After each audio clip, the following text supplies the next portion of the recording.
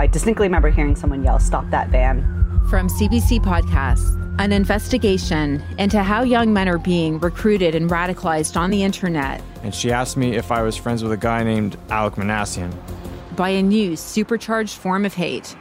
On Facebook, police say he wrote the incel rebellion has already begun. A dark online subculture that's spilling over into the real world. Boys Like Me, available now on CBC Listen and everywhere you get your podcasts.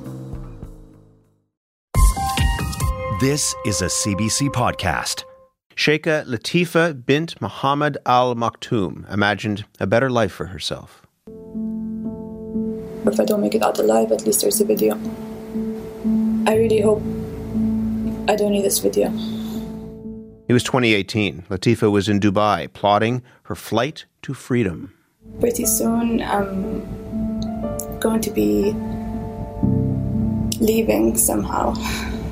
And I'm not so sure of the outcome, but I'm 99% positive it will work. She would soon head out onto the Arabian Sea to escape her father. I don't know how I'll feel just waking up in the morning and thinking, I can do whatever I want today. I can go wherever I want. I have all the choices in the world like anyone does. That'll be such a new, different feeling. That'll be amazing.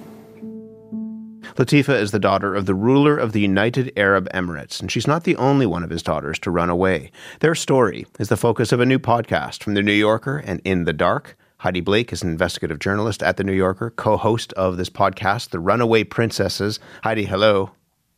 Hi, thanks so much for having me. This is an incredible story. Who is Sheikha Latifa's father? So Sheikh Mohammed bin Rashid Al Maktoum is the Prime Minister of the UAE and the absolute ruler of Dubai. And he's also one of the world's richest and most powerful individuals. He owns a huge global property portfolio. He's the owner of the world's largest thoroughbred horse racing team. And he's a real key strategic ally to Western governments, including the governments of the US and the United Kingdom. How is he viewed by the West? I mean, he's an interesting character in part because of the image that he tries to project abroad. Yeah, that's right. He's a fascinating character because at home in the UAE, he works hard to cultivate the image of a traditional Arab leader. But then on the global stage, he's also managed to position himself as something of a progressive, and in particular as a champion of women's rights, which is one of the things that I found most interesting as I went about investigating the way he treats his own daughters and the women in his family. What do we know about that? And what was your entry point into the story? Well, I think like a lot of people, I'd followed snippets of the story of Latifa's incredibly daring attempt to escape her father. You know, soon after she made her attempted escape in 2018, news broke that she had been captured on the Arabian Sea, and then subsequently that she was being held prisoner by her father in Dubai. And so I'd followed those developments, but there was a lot of mystery around what had happened to Latifa subsequently, because she began to appear in a number of what appeared to be carefully staged managed social media posts. And then statements were released in her name suggesting that she was living freely in Dubai. And that seemed to be so at odds with some of the earlier pronouncements in videos that she'd left behind before her escape, some of which you just heard there, that I wanted to know what had really happened to her after she was captured by her father's men. And was she really free, or was there another story here? And I mean, part of this is that it's not only her. There's also, as I mentioned, she's not the only one of this family that has tried to escape. Let's start with her sister. She was really close to her older sister. Tell us about her. Yeah, that's right. So one of the things I was able to do as I went about reporting this story was to get hold of an extraordinary trove of letters and messages sent by both Shamsa and Latifa, mostly by Latifa, but some also by Shamsa, which documented their childhood and adolescence in really amazing detail. And I learned from that Latifa had been taken away from her natural mother in her infancy and given as a gift to Sheikh Mohammed's childless sister. And she had lived with her aunt, believing it to be her mother, for 10 years in really awful conditions, actually. She was treated appallingly during that time. But she hadn't known during that whole period that she was a princess or that she had a sister, Shamsa. And it was only when she was 10 that she discovered the truth about who her mother was. And it was actually Shamsa who went and fought for Latifa to be allowed to return to live with her and their mother. And after that, Latifa just adored her sister, who was 4 years older. And she wrote that she saw her as a mother figure and a best friend.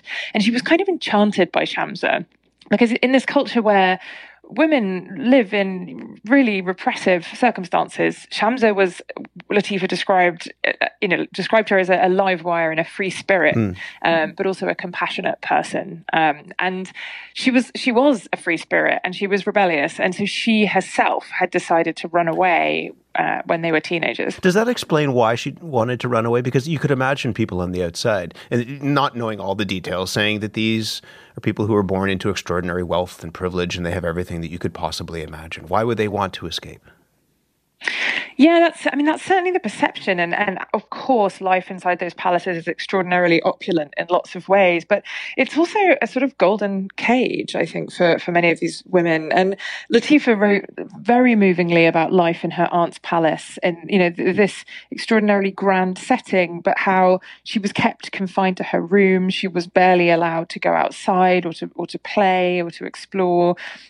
She wrote about how she would just spend hours and hours at the window dreaming of freedom, but how occasionally she'd be taken out of her room and made to pose for photographs. When for those occasions, she'd be dressed up in fine clothes and given toys to play with and pets, and everything was made to look as though she was having this sort of idyllic childhood. But then as soon as the photographers went, all of that would be taken away and she'd be sent back to her room. And there were also stories of real physical abuse. So Latifa writes about being beaten until her body was covered with welts by her aunt. And she also describes an occasion when Sheikh Mohammed himself repeatedly punched Shamsa in the head during an argument over her education.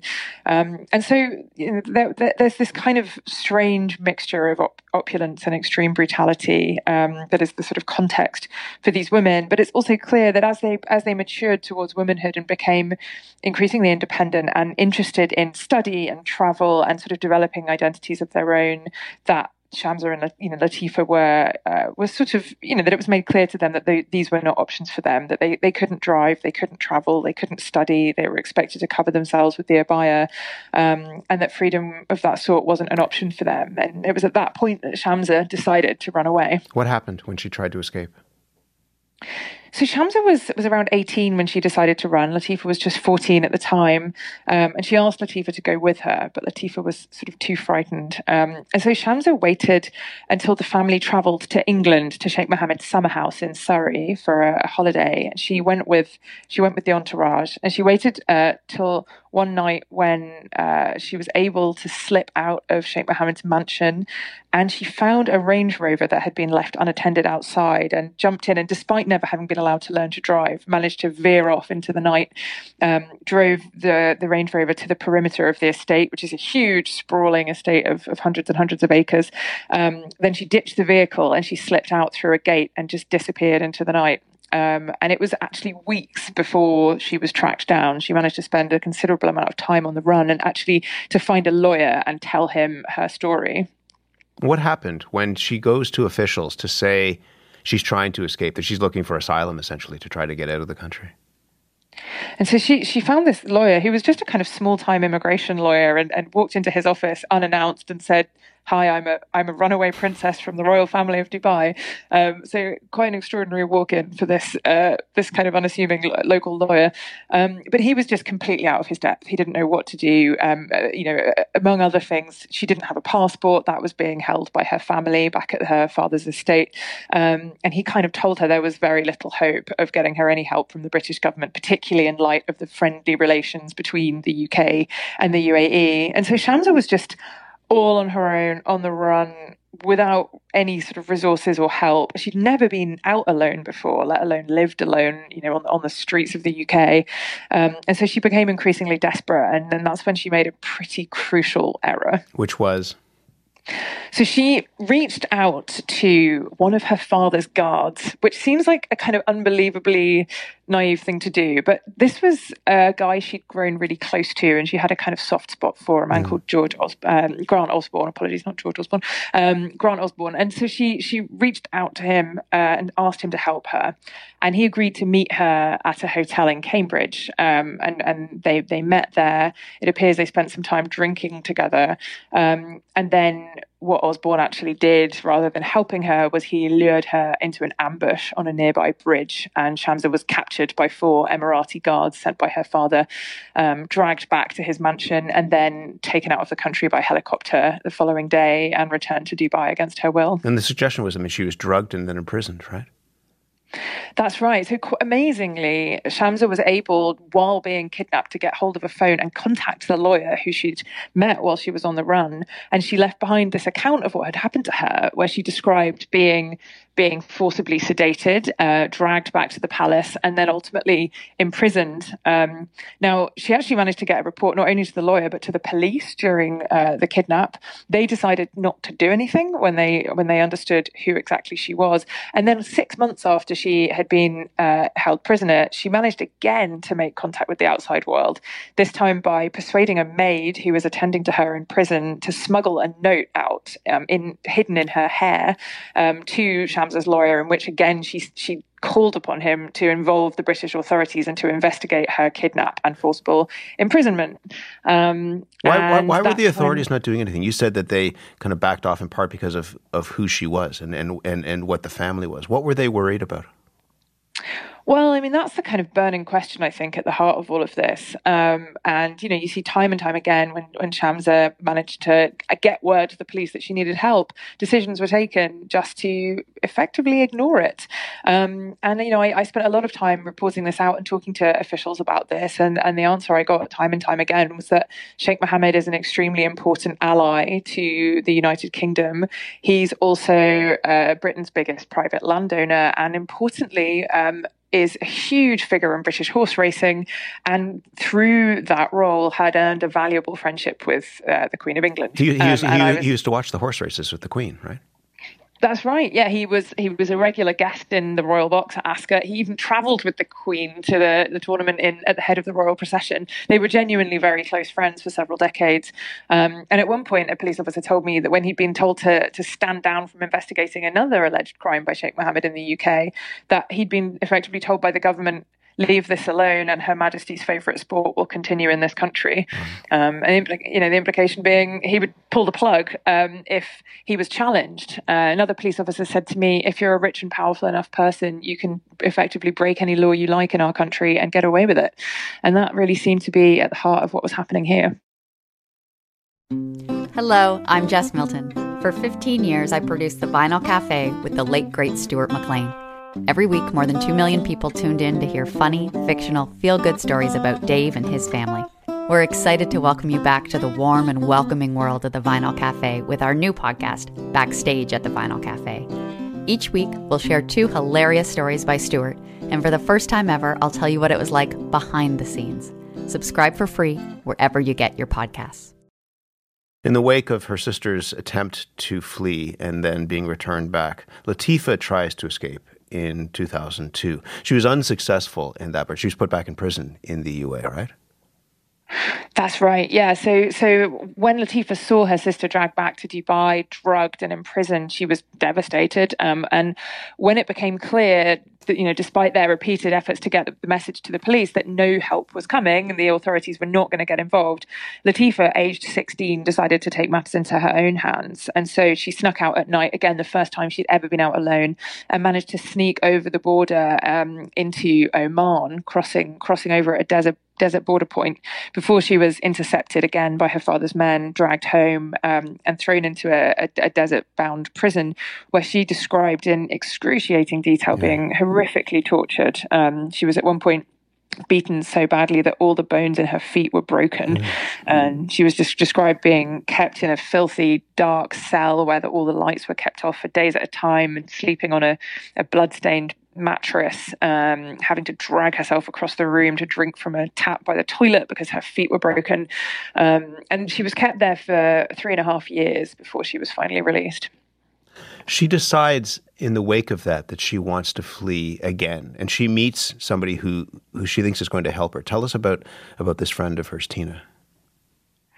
Yeah, Tina is a really extraordinary character in all of this. And so she's someone Latifa met after some years had passed. So after Latifa's first failed escape attempt, she really decided to bide her time. And she wrote extensively to friends that she refused to repeat the mistakes that she and Shamsa had made before, that this time around she would think of everything, that she would consider everything that could possibly go awry in an escape attempt, and she would make all possible preparations to avoid it. And so one of the things that she started to do as she prepared for this escape over 7 years was that she recruited a martial arts instructor to help train her. And that martial arts instructor was this extraordinary woman called Tina Yauhainen. And so she began teaching Latifa capoeira at the palace. And then gradually over time, they became friends. And they started skydiving together. And Latifa also became a very accomplished scuba diver, all part of her efforts to prepare herself for this planned escape. And eventually, she took Tina into her confidence. So Latifa had been living under constant chaperone this whole time. But because she had spent so much time with Tina over 7 years as they trained together, Tina had actually come to be seen as a sort of unofficial chaperone in her own right by the palace. And so Latifa and Tina were allowed to spend time together, just the two of them. And when that started to happen, Latifa was able to tell her what had happened to Shamsa, what had happened to Latifa herself when she'd previously tried to escape, and confided in her that she was planning to try and run away again. And this time, Tina told her that she'd be with her all the way, that she was going to try and help Latifa make it all the way to freedom. And so they cook up this plan to escape via boat, which does not go particularly well. They're out at sea for one day, and then the boat is boarded by men with guns. I want to play a little bit of the scene from the podcast. This is from Tina's account. Have a listen. And they were threatening to shoot me and close your eyes or we shoot you. She says someone told her to take her last breath. And I was thinking, yeah, that's it. This is the way my life is ending. She says Latifa was yelling at the men to leave her friend alone. The commandos were yelling, "Who is Latifa?" Someone grabbed Latifa by the hair and yanked her head up. He showed her to someone else and said, "Is this her?" Latifa shouted over and over that she wanted asylum, but the men didn't listen. Then she was taken away, kicking and screaming. Latifa fought and fought. She was kicking and hitting and clinging to the gunnels. And she yelled out, "Don't take me back, just kill me now." And then Tina watched as they dragged her friend over the side of the boat. And Latifa was gone. What happened to Latifa after that? Well, for a whole year, Tina and her other supporters had absolutely no idea what had happened to Latifa, and they were campaigning vociferously for her, release, and trying to do everything they could to lobby the UN to intervene and to publicize the fact that she'd been captured. But only after a year had passed did Tina finally receive a cryptic message over Facebook from somebody who Latifa had enlisted to help her. And it was another maid. So it was somebody who was working where Latifa was being held, who Latifa had persuaded to smuggle a letter out to find Tina and to send it to her. And so Latifa received this handwritten note from Latifa, and it described how after she was taken from the boat, she'd been forcibly, again, injected with tranquilizers, dragged onto a military helicopter and then onto a private jet and taken back to Dubai, where she was thrown into a desert prison.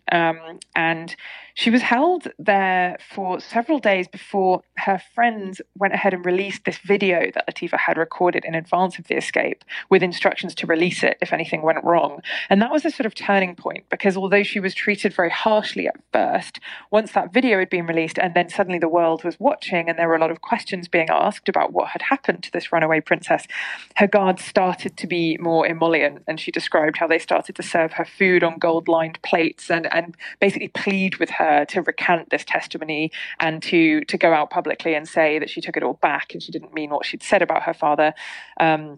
And basically to participate in propaganda to try to dispel international concerns about her capture.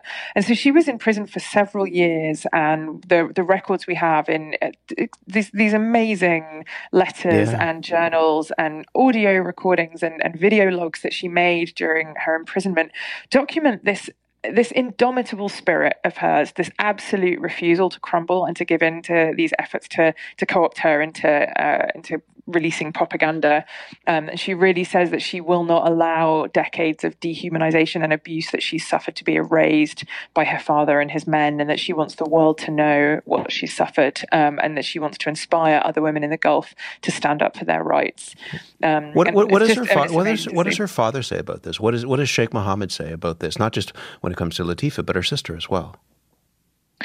So Sheikh Mohammed has consistently denied capturing or imprisoning either of his daughters, even after actually a British court ruled that he in fact had done those things. That's a whole separate strand of the story that arose after another princess ran away from him and brought a court action against him in the UK. But he's steadfastly denied it. He says he considers Latifa's return to Dubai a rescue mission, and the same with Shamsa. And that, he's portrayed his daughters as being mentally ill, wayward, and needing the care of their family, and has consistently presented Latifa as being a vulnerable young woman who is needs to be sort of kept under tight control. Just in the last few minutes that we have, I mean, the podcast lays all of this out in extraordinary detail, as does your writing for The New Yorker. But one of the things that this speaks to is something that you mentioned earlier, which was what happened when officials, whether it was officials in the UK or you talk about the United Nations as well in your reporting, learn about these allegations. What does her story tell you about wealth and power and how they intersect in the world right now? Well, it's just amazing to see the willingness of officials from the international community to just look away time and time again, and also not only to look away, not only to decline to intervene to actually help these princesses, but actually to sort of collude with Sheikh Mohammed's presentation of himself as a champion of women's rights in the region. That's a sort of convenient fig leaf that allows world leaders to continue to engage with him, and to continue to be on the receiving end of the tens of billions of dollars that the UAE pours into the economies of, for example, the US and the UK, and to enjoy the fruits of that diplomatic relationship. And it's incredibly frustrating in examining this case, just to see the many occasions when powerful world leaders refuse to help, and then at the same time these amazing acts of courage by relatively powerless people, these maids who risked everything to help these princesses, people like Tina, who risked her life to help Latifa. And it's almost as though these individuals have to step in to try to help where global governments have singularly failed to intervene on behalf of these women. And so it's kind of on the one hand, an incredibly frustrating story. And then on the other hand, there are some reasons to be hopeful about the human condition as well. We're out of time, but do you know, just finally, how free Latifa is today? Well, I think that's a huge question in all of this, and my conclusion is that you can see in the letters and the messages that we have that over time in prison, her willpower did eventually begin to crumble. It was just too much, and I think she has had to accept that she's never going to have the freedom that she wanted, but that she can, by cooperating, have something closer to it, at least, than being held in prison by her father. And I think that's a tragic outcome, because she insisted again and again that for her it was liberty or death. There was nothing in between, and she's very much living in between. It is an incredible story to read, but to hear her voice and to hear the sounds of those videos and some of the people who are willing to speak up is quite something. Heidi, thank you very much for this. Thank you so much for having me. Heidi Blake is an investigative journalist at The New Yorker and co-host of a new podcast from In the Dark in The New Yorker. It's called The Runaway Princesses. You can listen to it wherever you get your podcasts. For more CBC podcasts, go to cbc.ca/podcasts.